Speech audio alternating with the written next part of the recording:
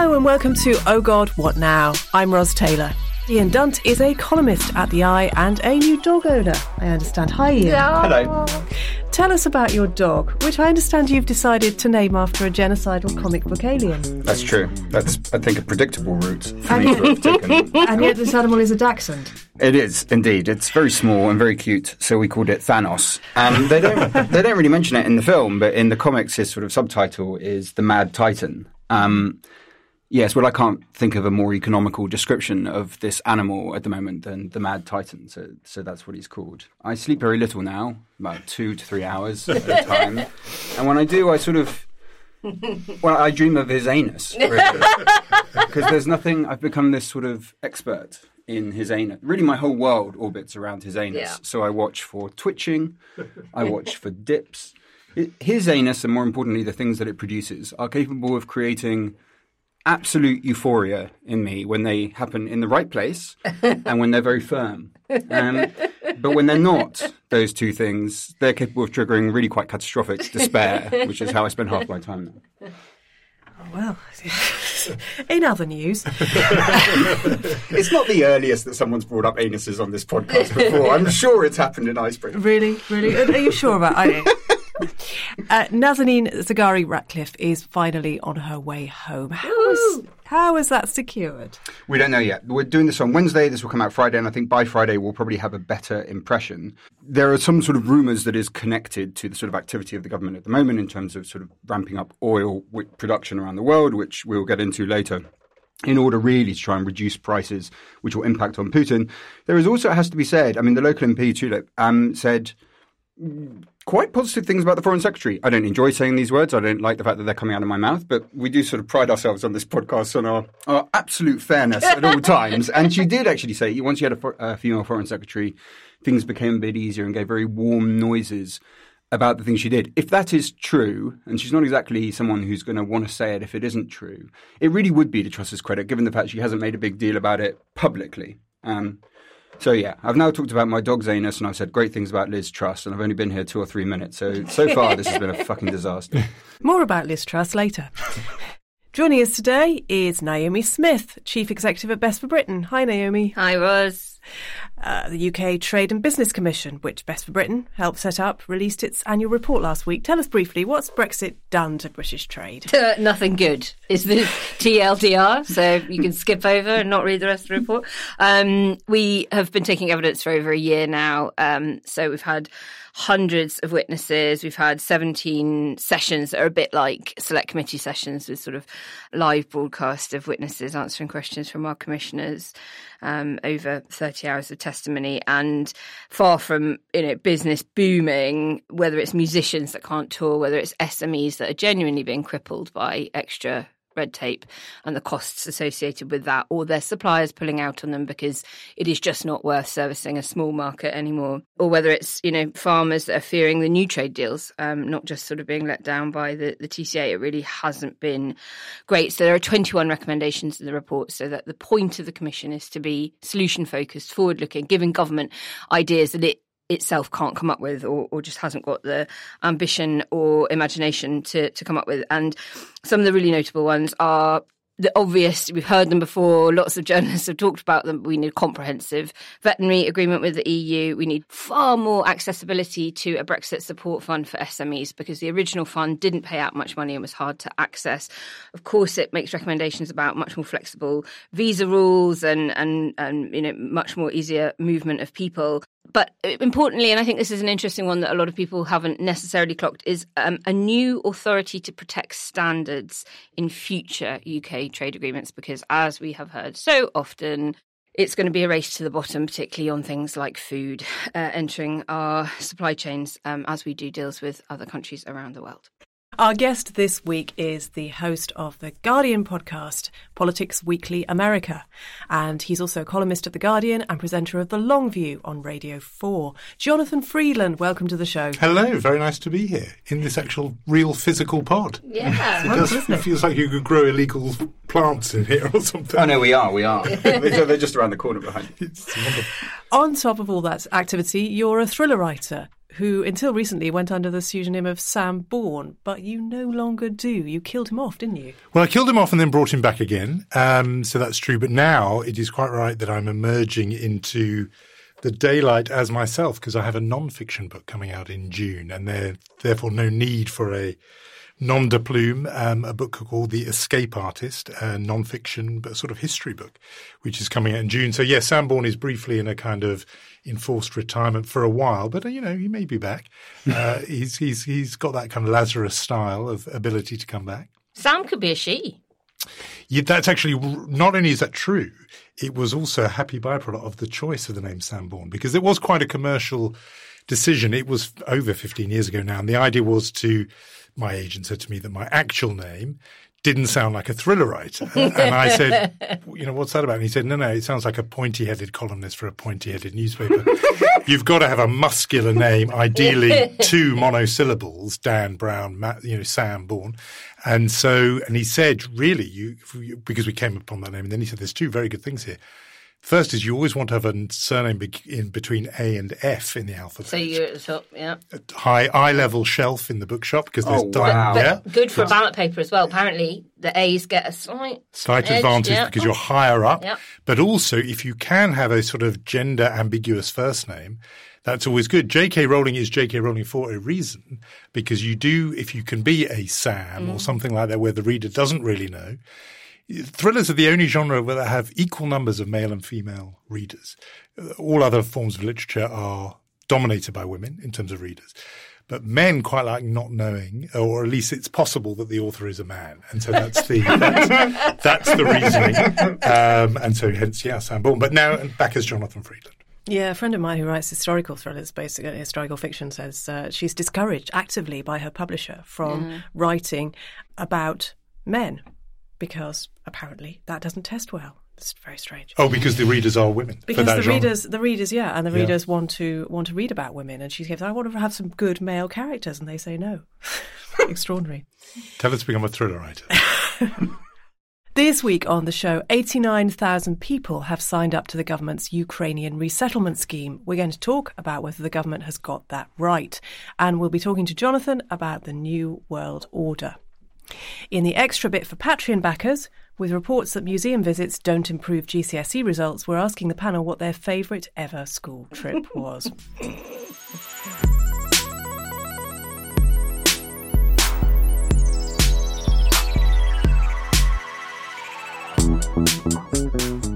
After a polite delay, Britain has slapped sanctions on a number of Russian oligarchs, with London outposts, including Roman Abramovich and Oleg Deripaska, whose family mansion in Belgravia was occupied by squatters yesterday.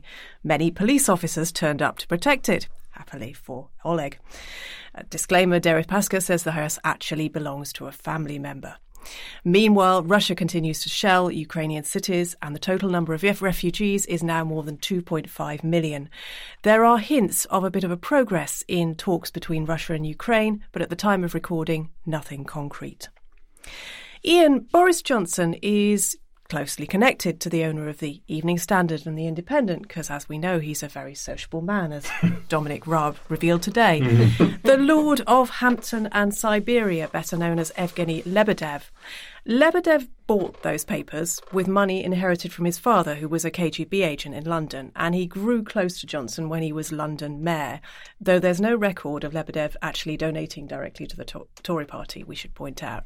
And Johnson has dismissed objections to him as anti-Russianism, Russophobia. What does Lebedev want out of Britain? Because he doesn't even actually vote in the Lords.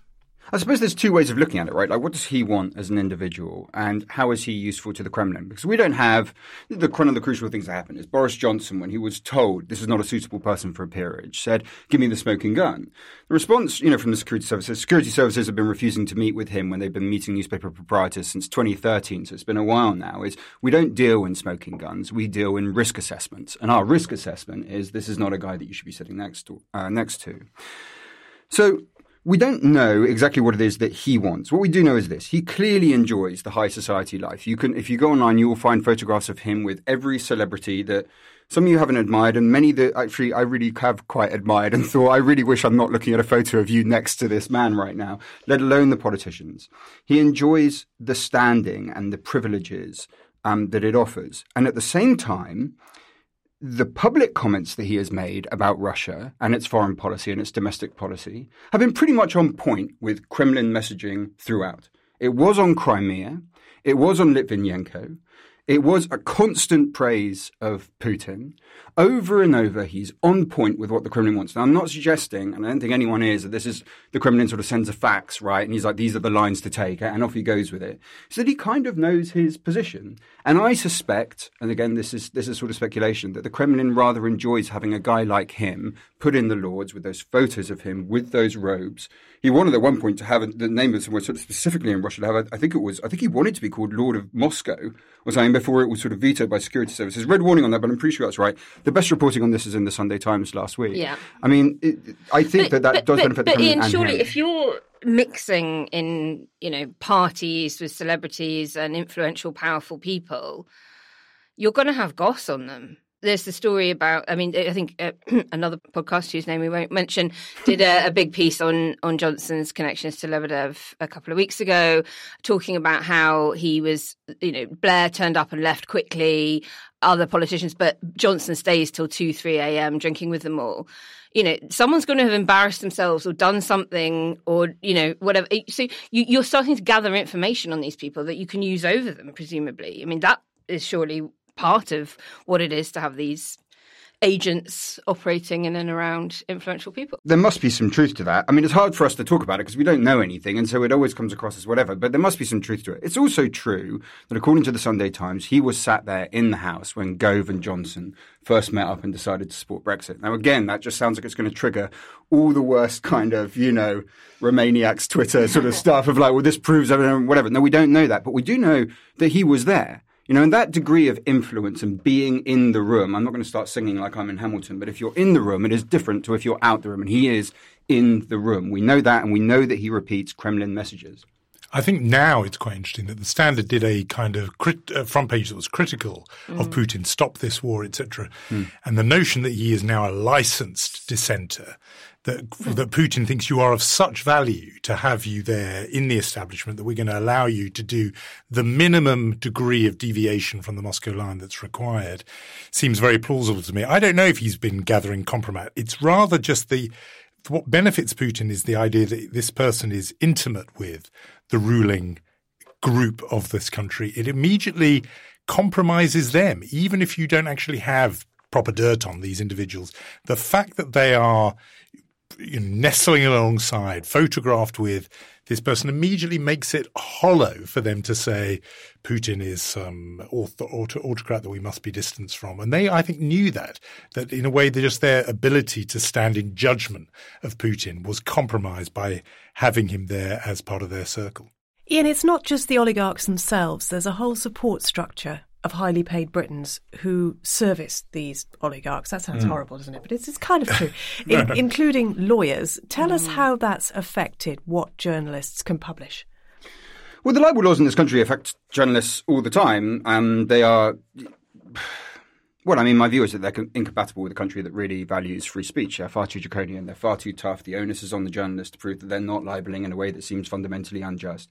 If you get, these are big firms. Carter Fuck is the obvious one, right? And they will absolutely fucking bury you. And it's not about having your day in court. That's the core thing to realize. It's like you're not going to get to court, okay? Like if you're contracts differ, right? And for some, I can only speak about the kind of contracts that I have. In some of them, I know I'll get some legal support from the publication. But if they're going to give me legal support, they also get to make the call a lot of the time on the way that legal challenge goes. Other times, you're not going to get any support at all. I might have support from a publication, but if I go on LBC and say something, I'm pretty much on my fucking own for when that happens. I don't have any kind of money to deal with even 3 letters from these motherfuckers. There's no way you're ever going to get there. So what that does is create a chilling effect. And we have seen this weaponized and used against almost anyone that writes in a sustained investigative way about the Kremlin regime. Naomi, let's move on to the refugee efforts. There's such a dearth of talent in the Home Office that the Ukrainian refugee scheme is actually being run by Michael Gove's Levelling Up department. So telling, isn't it? So telling. We've taken what you might call a very different approach from the EU. There, Ukrainians haven't had to get visas before coming to the host country. Now, in Britain, you'll be let in if someone agrees to house you. What's the thinking behind this scheme? How much thinking is there behind this scheme? Well, first thing to say is there is clearly incredibly strong support amongst the British public for this, for welcoming Ukrainian refugees. I think YouGov have polled it twice in the last week, and it's around sort of 75-76% support for us as a country to offer much more refuge than we have been doing so far. And at the start of this week, Gove made a slightly controversial statement in the Commons where he said that the hostile environment was Labour's doing. I'm not here to defend New Labour's record on its, defence of migrants at all, let alone asylum seekers. But of course, it was under Theresa May that the whole thing, really takes off. But overlooking the debate of who did what and when, Gove, you and your party have had 12 years to fix this, but you have voted to remove immigrant and refugee rights every single time you've had a chance. And he looked genuinely frustrated at the dispatch box. And I don't know if listeners watched that, but, he sort of, I'm sick of, us talking about a country that isn't welcoming to immigrants. And I kind of get it, because you spend your entire political career being as horrible as possible to refugees because you think it's what the standard British person wants. And then, lo and behold, now they turn around and 3/4 of them say, you've got it wrong, we want them here, we want them here. So, I guess the British public maybe just isn't as vile as some in the right-wing press would like us to. Or the British public took this government and the Vote Leave movement that shaped this government at their word. And if you remember, the rhetoric constantly in the 2016 referendum campaign was, of course, genuine asylum seekers, genuine refugees will always be welcome. We have a noble tradition of doing that, they would say, and we'll talk about that. But it's only these people who are coming here just to steal all our jobs that we don't like. That was almost what gave them the moral permission to make the anti-immigration argument, was the idea that, of course, refugees are a completely different category of person. And so it's possible that even people who were, as it were, anti-immigration in 2016 felt there was an exemption for capital G, genuine refugees. This is as genuine a case as you will ever get. And I think there might be some people who were quite sincerely surprised by it because they thought this was what we were signing up for back in 2016. Jonathan, some people have talked about the Kindertransport as a kind of proof that the UK has a proud history of accepting refugees. It's not that simple, is it? No. I mean, this has become a kind of trope or just a kind of catechism that people will say, we have a noble tradition of letting in refugees, for example, the Kindertransport. And Simon Heffer was on the radio on Sunday morning, and he said it again almost as an aside, as if it's obviously not even controversial. And it just sort of triggered something in me, which I thought, it's about time somebody said, why are they called the Kindertransport? Why Kinder, meaning children? This is something I think most British Jews always have known, and we haven't sort of talked about much. But I thought at this point, somebody had to say it. It was children because this country refused to let in adults. There was huge pressure, actually, public pressure when Jews were being persecuted in Nazi Germany. There was a big drumbeat of populist feeling here saying we should let these people in. And there was big pressure on the government to do it. And yet they knew there was countervailing pressure from people who didn't want a whole lot of Jews coming in. So they were saying no, the door was closed. And the various pro-refugee groups, British Jewish groups, but many allies, Independent MP, Eleanor Rathbone, and people like that, Quakers, others, thought we're going to have to come up with something that is going to be palatable to this government and to the public opinion that is hostile to immigrants. And so as a very much second best, they said, what about children? Surely even the most hard-hearted anti-immigration person is going to feel that they can't turn away children. So the Kindertransport was a terrible compromise. It was saying we can't – better than leaving leaving all of them to the mercies of Nazism. If we can admit some children, that's better than nothing. And that is how you got those scenes, which I have to say are my association with the word Kindertransport, are terribly traumatic scenes at railway stations in Germany, but in Prague and elsewhere, where families were torn apart, where parents literally had to hand their children to strangers, saying, we don't know if we're ever going to see you again. Children aged 4 and 5, and often went up to 17. And most cases, they never saw them again. Yeah. And it was about 9,000 who came here. But every one of those children came here because we wouldn't let in their parents. And as I've been writing about this a little bit in the last few days, 9,000 people, all of them and their descendants are hugely patriotic and grateful to Britain for letting them in. But that is a tiny, tiny fraction of in the end, 6 million Jews who would be murdered. And those people were never within sight of a British port or British harbour. Isn't this policy also quite devious that it's effectively letting the government off the hook for being responsible themselves? So it's like, well, if you want them, you take them in and you house them and we'll bung you some cash for it. But at the same time, it's also, if you criticise the government, it's giving them a stick to beat us. If we criticise them on their refugee policy, it's like, well, how many have you taken in?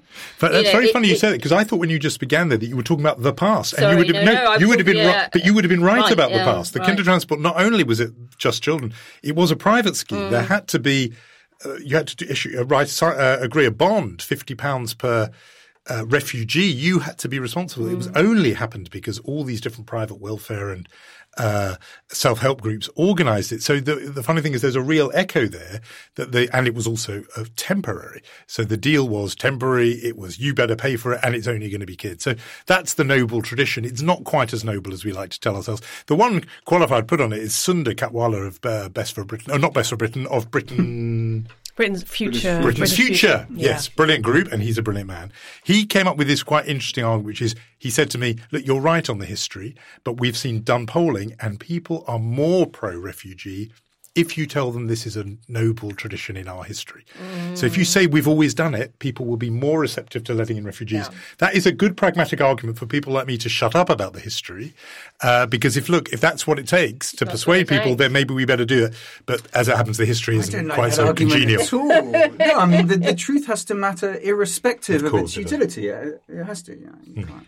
I worry about what will happen, because the £350 a month that you get for taking in a refugee or refugee family runs out after a year, as with the Kindertransport. It's a short-lived deal. What happens to those people then? It's not as though Britain has tons of affordable, decent housing, is it? You are so right on this, Ros. And of course, Gove is also the minister responsible for housing, and we've got a huge shortage of decent quality homes. I also worry that this is just about, finding them a roof over their heads and hopefully someone that will put some meals on the table. These people need jobs. And they need jobs for many reasons. One of them is to protect them and to give them some sense of agency. And while I think the vast majority of the 100,000 odd people that have pledged to take people in have done so in good faith, there will be some bad eggs. There will be some bad apples in this. So we have to have a proper vetting procedure in place. I hope that the authorities, the relevant authorities in local communities as well as government are there for this. But the one way we can help to protect these people is by getting them jobs and helping them earn their own money so that they are not going to be dependent on those that have taken them in.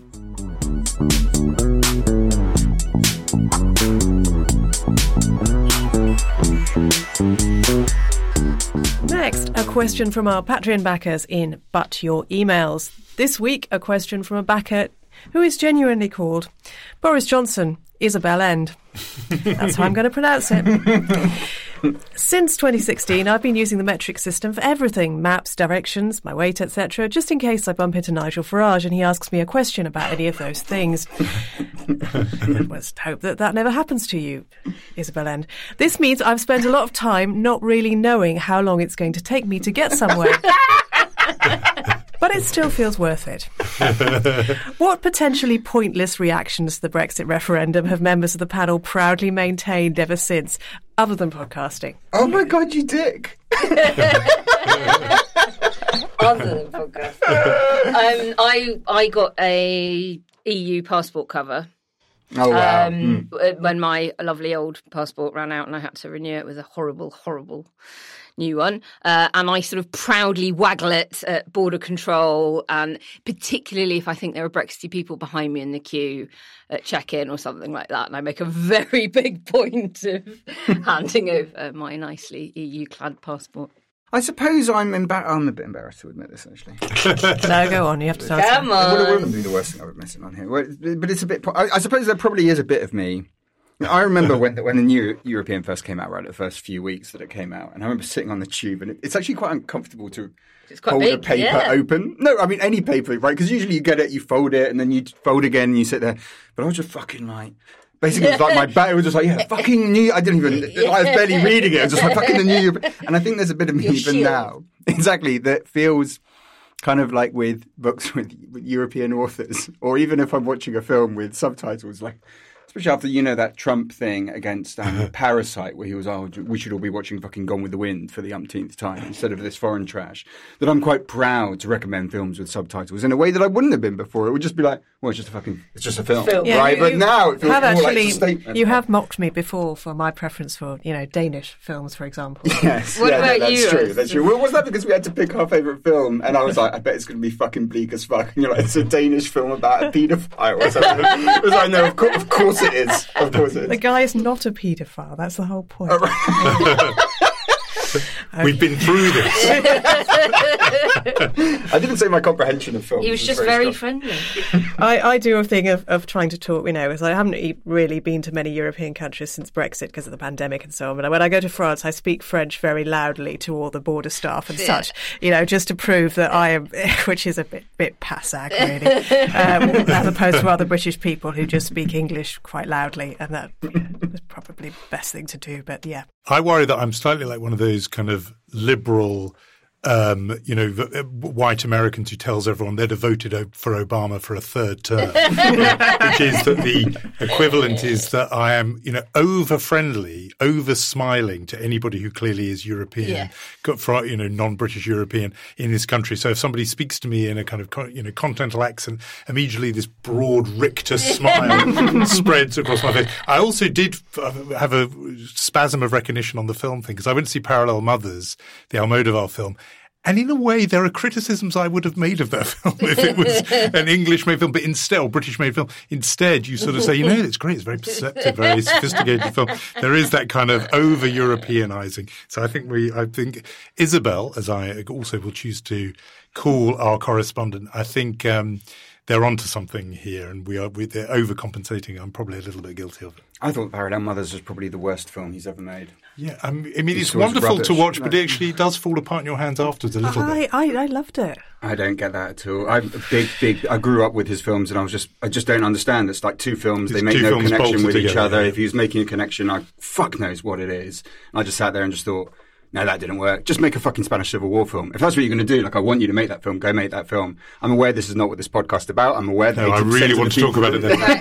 Leave that for the culture bunker. I'm sure we have many Almodovar fans listening in.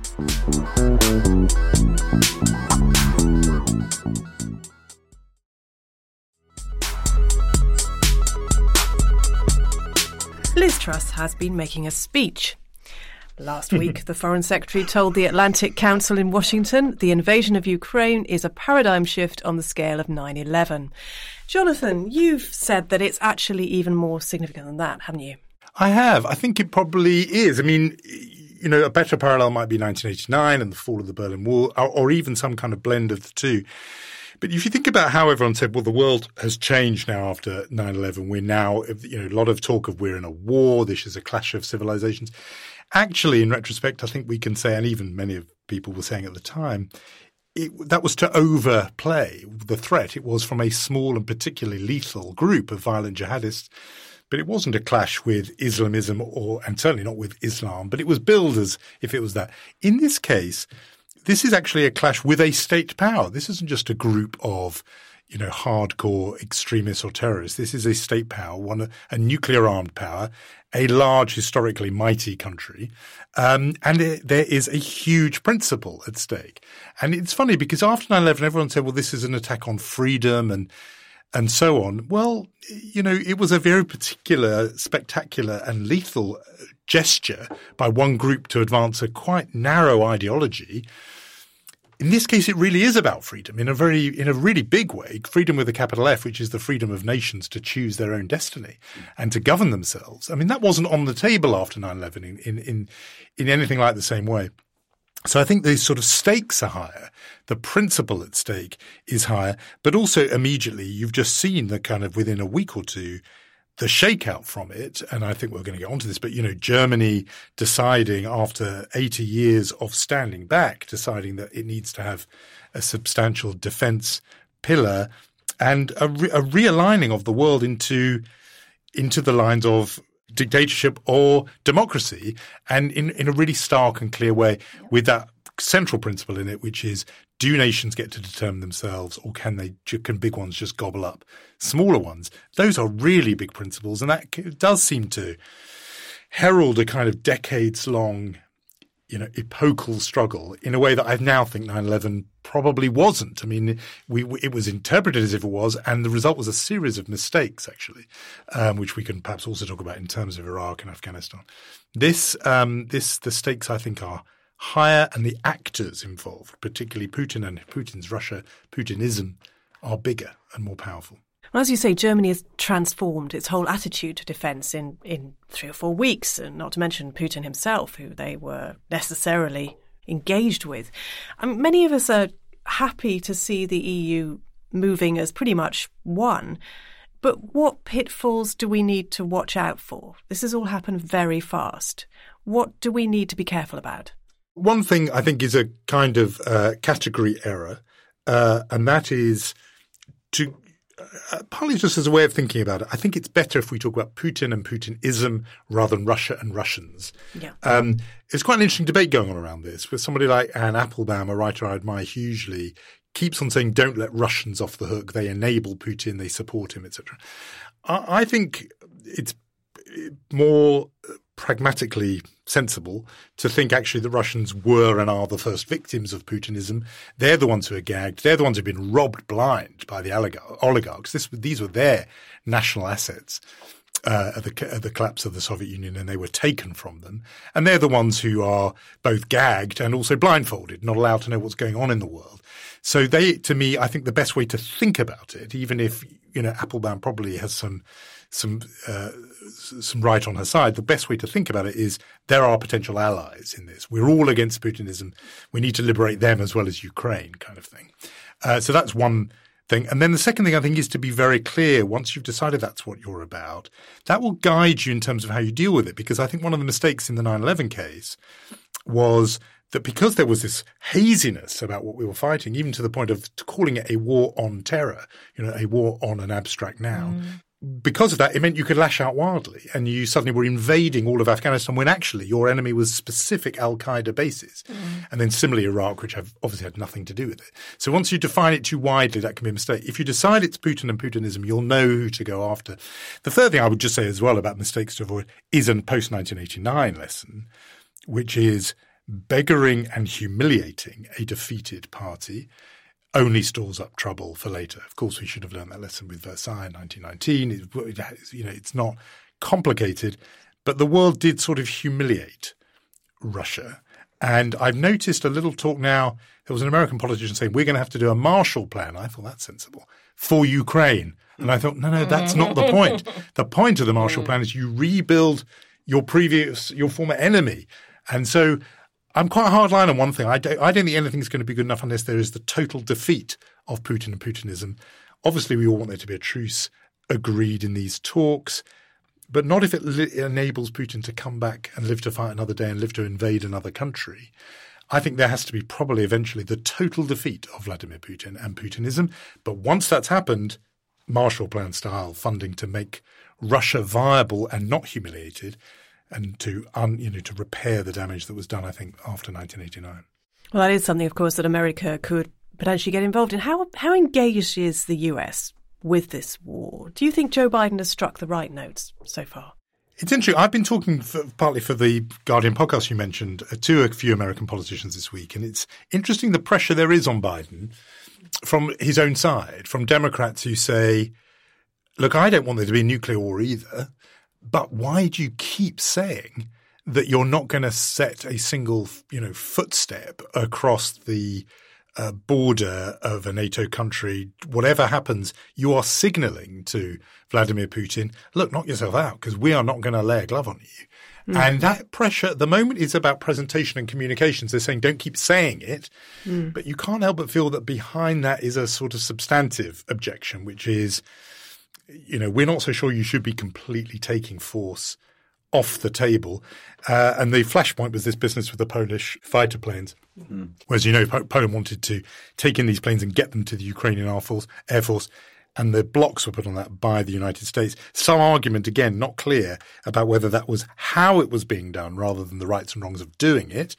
But there are pressure points there. And I'm not sure that Democrats' patience is infinite on the idea of just standing by and watching Mariupol and Kharkiv and the others being smashed to smithereens. It's not clear to me that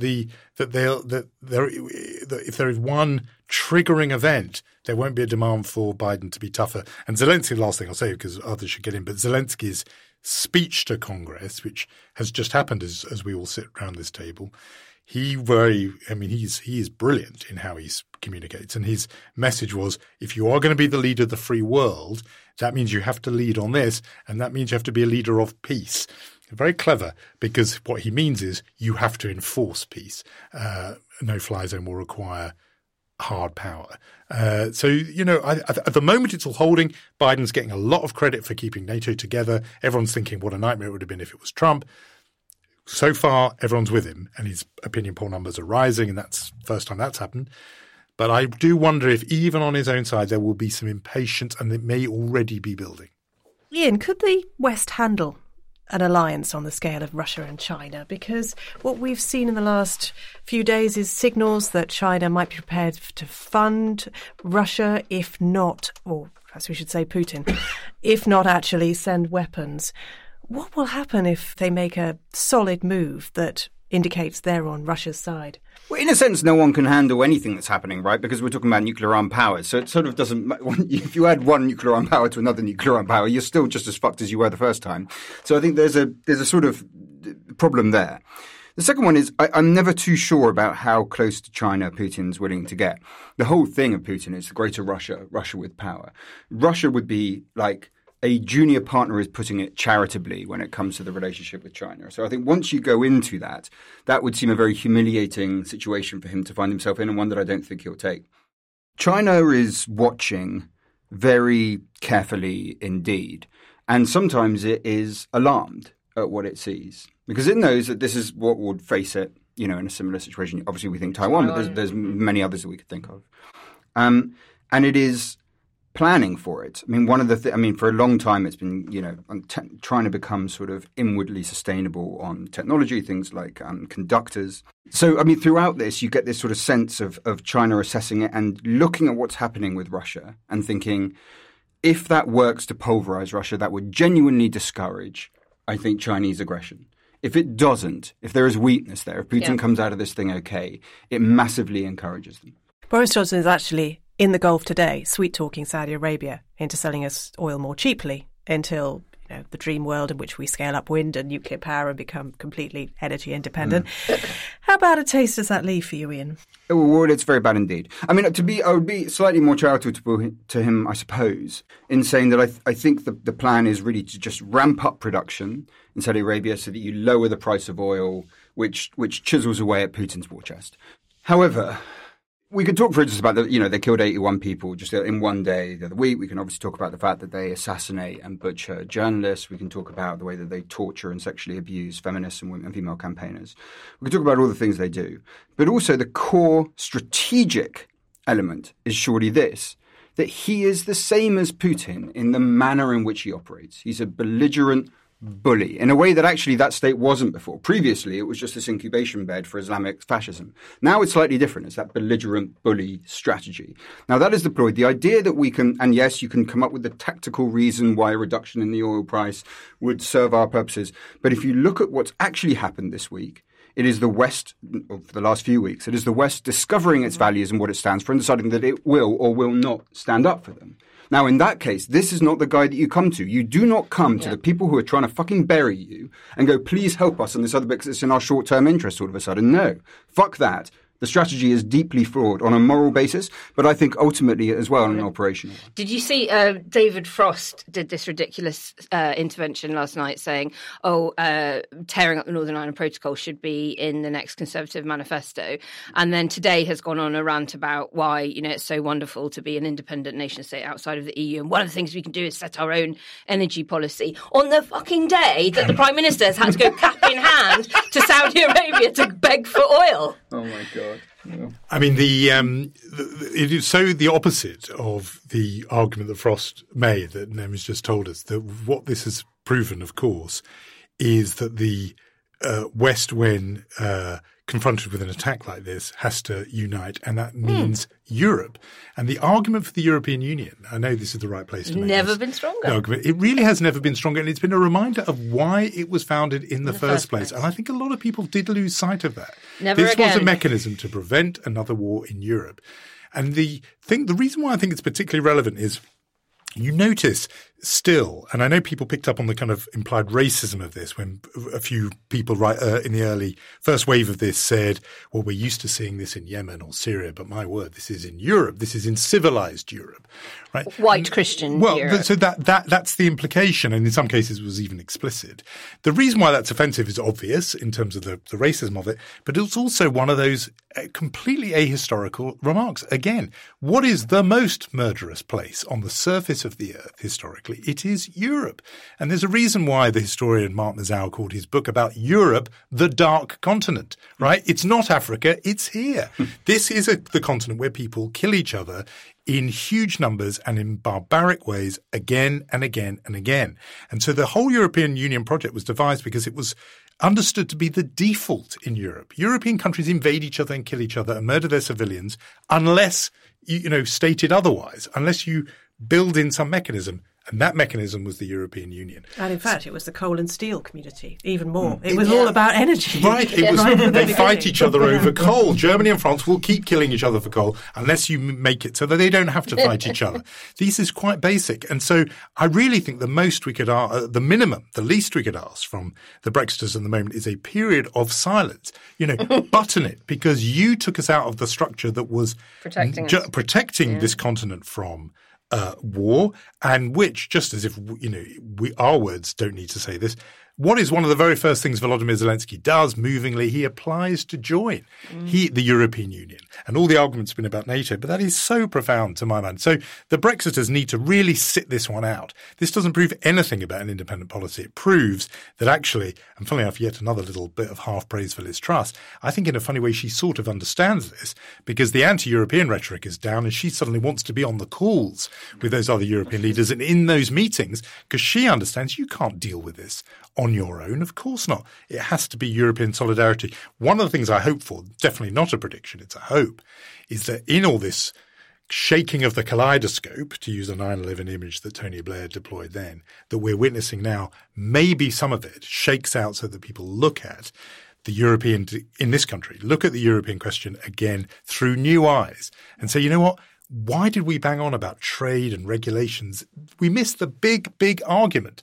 And on that argument, we, Britain now, by leaving, is on the wrong side. I hope that gets reconsidered. And I think we need to ask all listeners to go back and rewatch the Gordon Brown referendum campaign video where he was walking through the ruins of Coventry Cathedral, because he was the only senior politician during the referendum to do exactly that, Jonathan, and remind us all that this was the greatest peace project in human history. I remember a conversation, perhaps now we can talk about it because the sort of off-the-recordness has perhaps lapsed, but with Caroline Lucas, who came to The Guardian during the 2016 campaign. Colleagues could just ask whatever question we like. And I said to her, look, this is an emotional campaign. What is the emotional argument for British membership of the European Union? What's the best one you've got? And she thought about it. She said, it's about war and peace, and it's about the Second World War.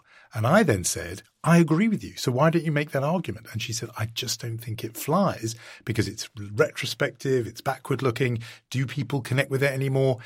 I could tell that she kind of wanted it to be the argument she'd made, but for tactical, maybe electoral reasons, she didn't feel it could cut through. And I think that was such a historic error. I understand why a lot of politicians, remember Cameron tried it, and who went after him and said, you're beating the drum for World War III? Boris Johnson. He attacked Cameron for daring to mention war and peace. To my mind, it was the only argument, really. It was the paramount argument. And Remainers thought about it. There was the Green Party leader. She knew it was the best argument, but something held us back. I reckon it was the fact that when we think about the war in this country, we tend to think about Nazism and Germany. And the two cannot be squared in the British imagination, that somehow it would be a good idea to be on good terms with these people. And I think that's what they feared. Bringing up the war brings up all that bulldog, anti-German rhetoric. So I think they couldn't. But it could have been done, I agree, but it wasn't. It's also how Britain thinks about the war, which is that we stood alone, and the alone bit is the bit that people remember, and that we were all right. They were the ones who all killed each other, and we were on the right side of history. They followed fascism or Bolshevism, we didn't. But not to understand you are here in a murderous neighbourhood. And that's why I think that's, to my mind, the other side of the racism point is it somehow assumes that murder and sort of massacre is a Middle Eastern thing or an African thing. It's invented right here, and nobody does it better than Europe. And that's the blood-soaked history of this continent.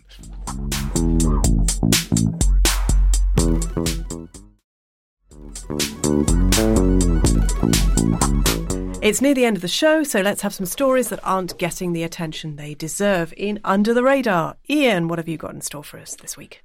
I mean, right, well, this isn't really under the radar. I think, by the way, I've preceded my answer to every single round of Under the Radar by going, this isn't really under the radar. And but here we go. Because it is sort of about a Marvel thing. The trailer for Ms. Marvel, yeah, I know, fuck you. The trailer for Ms. Marvel dropped this week. Ms. Marvel is a Muslim superhero who came out in the comics sort of about 5-6 years ago. It's sort of a young Pakistani origin girl, lives just sort of outside, I think it's New Jersey, sort of quite nerdy. And when she came out in the comics, it was like a fucking moment in superheroes, which felt like a return to that kind of, to the real origin of the genre, which starts with people like Will Eisner, with Jerry Siegel and Joe Shuster, with these poor Jewish kids in New York who are doing outsider comics. It's one of the only industries that they could fucking work in, that they were able to work in. And basically created a bunch of Jewish superheroes without ever saying they're Jewish superheroes, right? Then finally, you get this period in our own where you get really Miles Morales and her, which is that updated for the modern period. One, Black and Latin American parents, the other one Pakistani American parents. It was fucking huge, like a representation of Muslim life in the US, which was not judgmental, which was really intimate, which was warm, which was knowledgeable about it, but also she has the superhero aspect to her.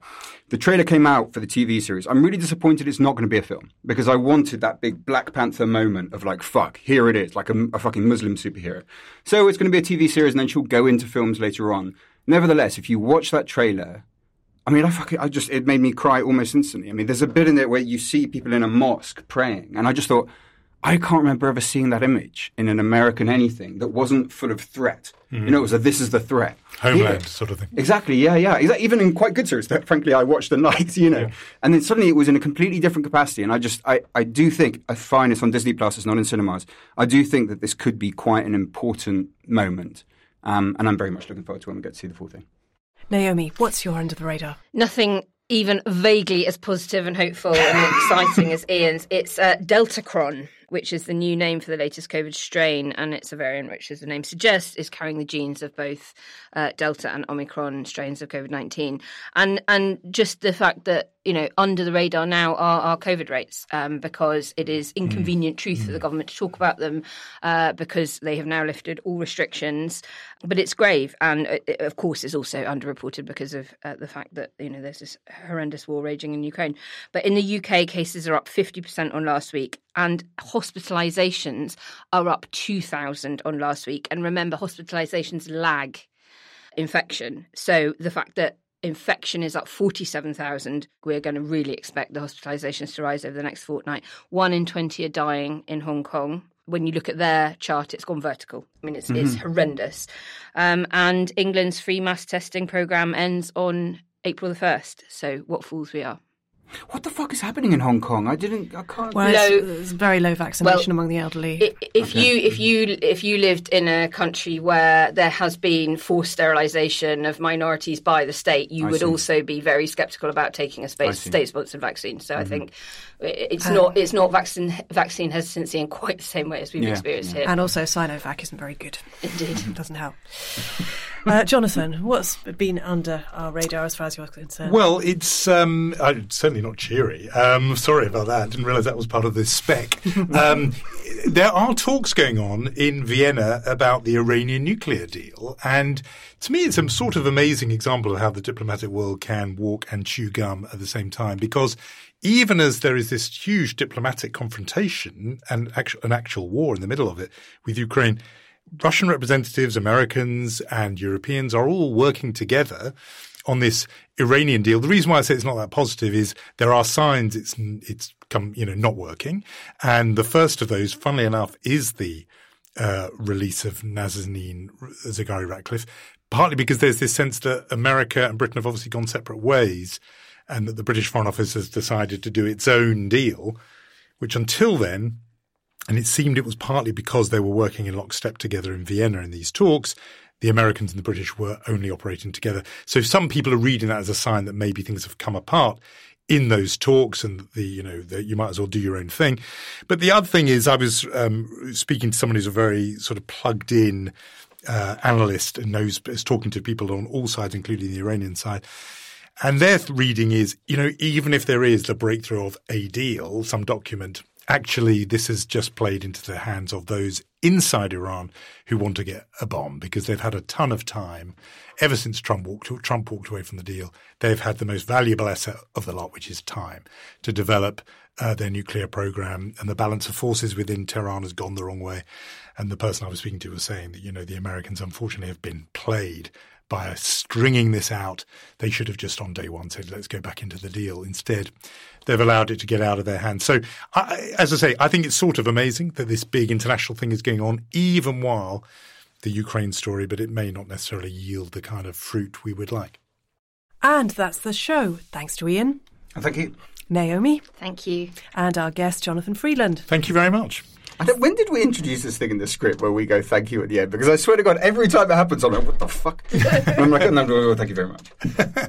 Stay tuned for our extra bit exclusively for patrons. You'll hear a preview after our theme song, Demon is a Monster by Corner Shop, and a list of our latest backers.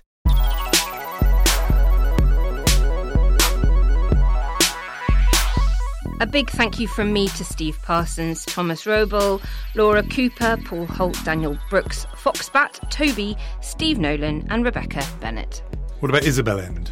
Not on there? Not on the list? I mean, he kind of alluded to the idea that we've been wasting our time for 6 years. So I don't know how we're going to actively thank him. And my thanks to Owen O'Daly, Lee Corbin, presumably not that one, Jen Lay, Daniel Brooks, Ian Gordon, Tom, Alison Wallace, and Mark Haynes. And thanks from me to Omo Niger, James Oliver, Charlotte CS, Alex Tisher, Daniel Lina, Ben Thompson, John Lambert, and Fiona Lake. See you next time. Oh, God, what now? Was presented by Ross Taylor with Ian Dunt and Naomi Smith. The group editor was Andrew Harrison. The lead producer was Jacob Jarvis. And the producers were Jacob Archbold, Yelena Sofronievich, and me, Alex Rees. Art direction by Mark Taylor. Oh God, What Now? Is a Podmasters production.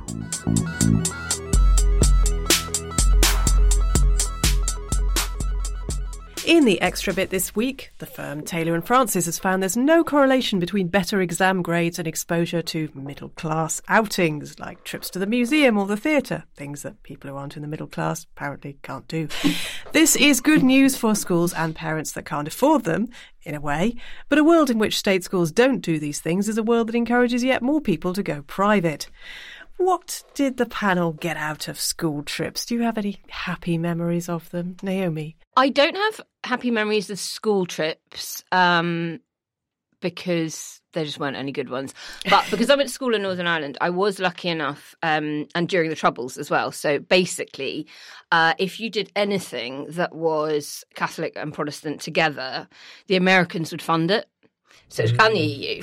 So that was brilliant. So if you agreed to play a musical instrument, you didn't have to be very good at it. You would not only have an instrument loaned to you for free and a free peripatetic lesson every week during school hours. In return, you had to commit to being in the cross-community orchestra on a Saturday morning that would pick you up and take you to practice and rehearsals and all the rest of it. But then in the summer holidays, we'd go on these amazing tours. So we would go to Disneyland Paris. I've played the Magic Castle. I've played the Notre Dame.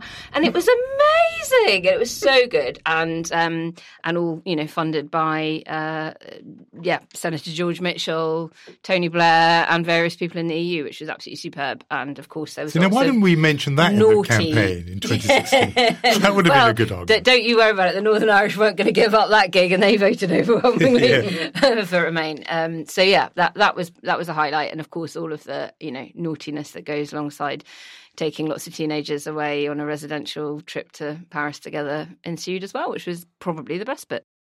That was a trailer for the bonus bit in this week's podcast. If you'd like a little bit more Oh God What Now every week, without ads and a day early, then sign up to back us on Patreon for as little as £2 a month. You'll also get our new weekly minicast, Oh God What Else, out every Monday morning, exclusive to backers. Your support really does help us keep going. Thanks for listening. See you next week.